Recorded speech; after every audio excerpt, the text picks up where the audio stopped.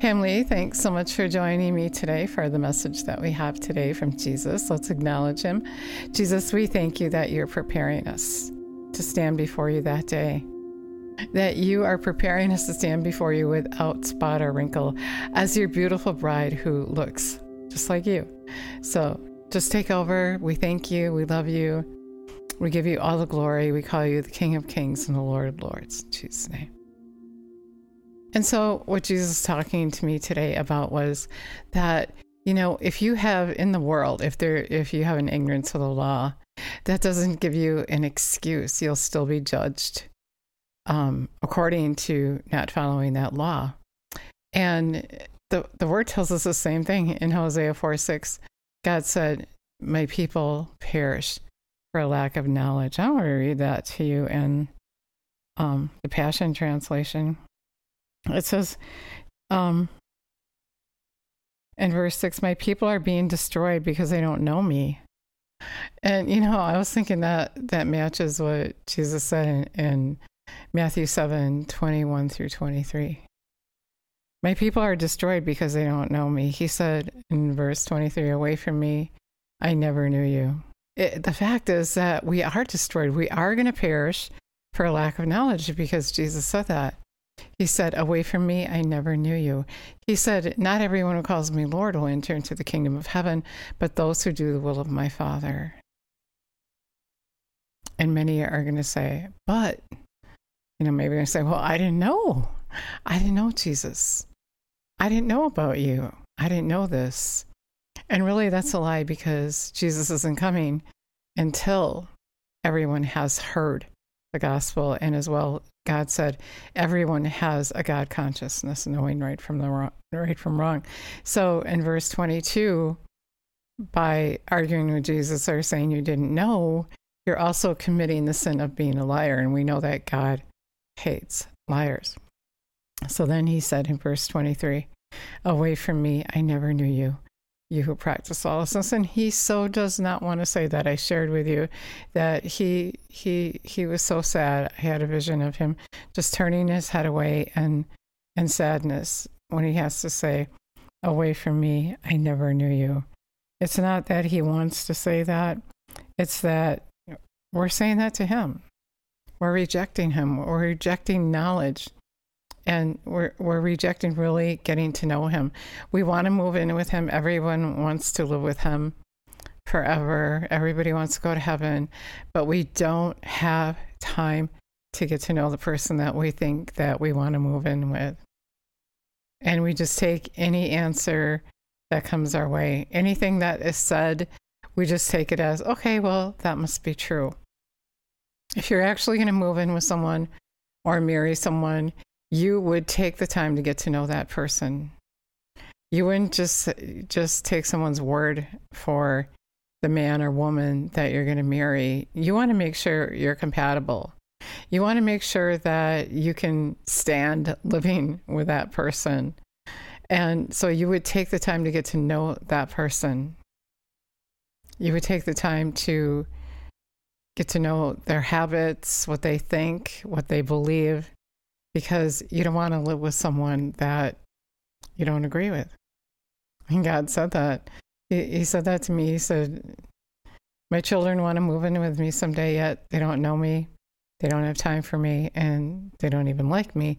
But still, it just looks like the only choice. So they think if they make that choice, they can move in with him. But that's not it.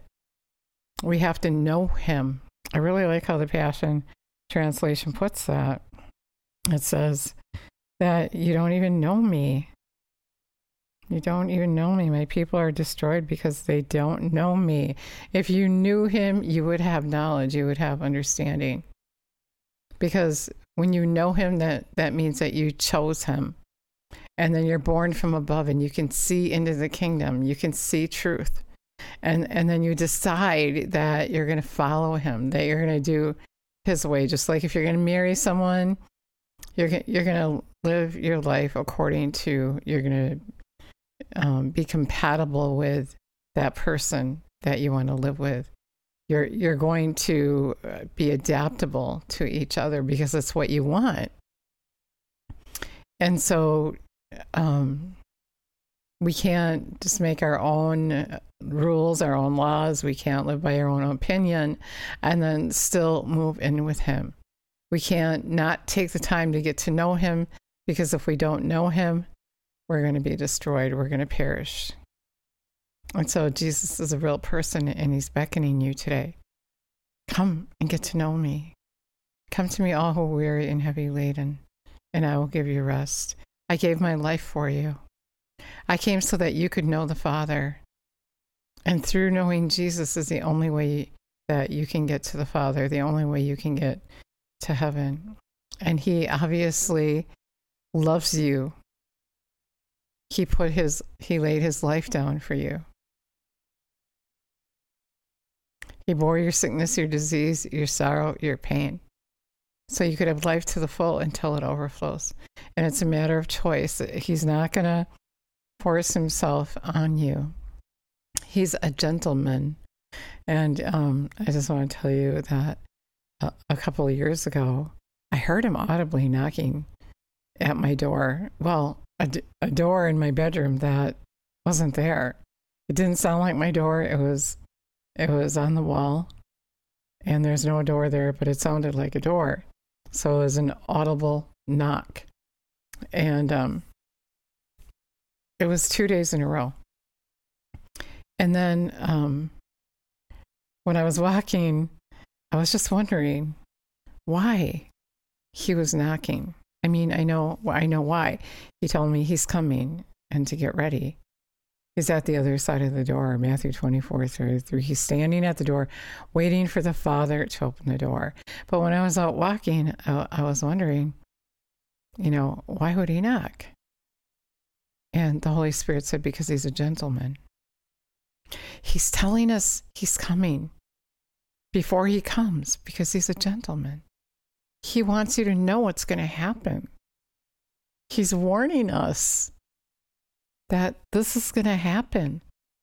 And all we have to do is acknowledge him as the Son of Man, a person, and take the time to get to know him. When you acknowledge him, he said he would come and live on the inside of you. He would the Holy Spirit will come, and he'll remind you of the things that Jesus said. He'll tell you what Jesus said. You can go to the Word and find it. It happened that way a lot for me. I heard him speak to me, and then I went to the Word, and I found what he said to me in the Word of God. What he says to you will always match. And he wants to. He wants to come and live on the inside of you and love you and tell you things to come. He wants to warn you. He wants you to know. He doesn't want you to be surprised on that day. No one's going to be able to say, I didn't know, because he's going to make sure that you know. And so if you're standing there that day, Matthew 7:21-23, not everyone who calls me Lord will enter into the kingdom of heaven. So you're calling him Lord, right? And you're just calling him that because other people call him that. You don't really know him, but you know of him. Really is what it comes to. And if you do know him, you're ignoring him. So verse 22, he said that people are going to be arguing with him. But Lord, I did this, I did that. Lord, I didn't know. You knew. He made sure you knew ahead of time. He made sure. And what you didn't know, if you didn't seek him, if you didn't get corrected, if you weren't reminded of the word, is your own fault. It's not his fault. He is working in this time before he comes to make sure. In Matthew 24, he said that the end will come after everyone has heard the truth. And he said, everyone has to have an understanding. They have to know what they're choosing. And I just want to say, so often, God will show me something, and if I don't act on it right away, I forget about it, and it fades away. But I ask him to keep correcting me, over and over, so that doesn't happen, and that's what you want to do as well. But so if you keep letting it go, if you keep ignoring him, he's a gentleman. He's not going to force you. And if you forget, then on that day, you're going to find yourself looking for excuses. He's going to have to say, I didn't know you. I warned you. I sent messengers. I was your conscience many times, and you just turned away from me. You rejected me. The thing is, why people reject Jesus is because they're infatuated with this world and their flesh, and they're putting all these things before him. And when you do that, it's not that he doesn't want you to have things, but when you put it before him, you can't hear him. When you put things before him, they're your God. When you put things before him, the enemy is controlling you. He's trying to keep you from Jesus. Jesus said, if you don't understand this one principle, you don't understand anything. As soon as you hear the word of God, the enemy's going to come and try to steal it from you. And he's going to use the lust of the flesh, distractions, offense, all kinds of things to pull you away from Jesus so that you don't have eternal life. And so there's so many things you have to know. When you get to know Jesus, you get to know these things and you have understanding. You know that the enemy is trying to control you and you resist him. So really, it's a precious prize to know Jesus, to have revelation knowledge. Otherwise, you're walking in the dark and you're going to perish for lack of knowledge. You're not going to have the knowledge that you need. You're going to have the knowing of Jesus and that he's real. You're going to have a conscience, but if you don't turn to him and choose him, you're going to lack knowledge. You're not going to know that you need to call things to be not as though they were, to change things in your life. You're not going to know that the things in this world are dragging you down as a tool for the enemy to keep you from having eternal life. You're not going to know Jesus. And if you don't know Jesus, then you're just not going to know what you need to know to survive, to make it, to have eternal life. You have to know that when you're marrying. You have to take the time. And if you don't have time, you're not going to make it. You got to make time to get to know him. It's seriously so foolish to think you're going to move in with someone you don't know. I mean, come on, think about it. You're not going to move in with someone you don't know. You're not going to move into Jesus, bottom line, if you don't know him. Because if you don't know him, you're not going to know how to get there. He said, wide is the path that many are on, and the path that leads to destruction. And many are thinking that, I don't need to know him. Everybody goes to heaven because they heard something. It's not even true. Believing something that's not true is ignorant of you. Find out for yourself.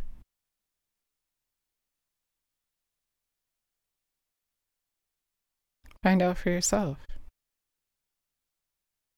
Jesus is going to help you. All you have to do, he wants to help you. He isn't here yet because we're not ready. He wants you to get ready. He's in love with you, and the way to get ready is take the time to get to know him and then follow his commands. You know, in Revelation 3:19, he said he corrects those that he loves. And when he corrects you is how you get to know him. Like all of a sudden you'll hear him say, you don't need that. Or you need to do this instead of that. He's going to correct you. And that's how you get to know him. By obeying him. And then it clicks why he said that. Not to take from you, but to save your life. Save your soul. So you can have good. I have come that you may have life to the full till it overflows. John 10:10.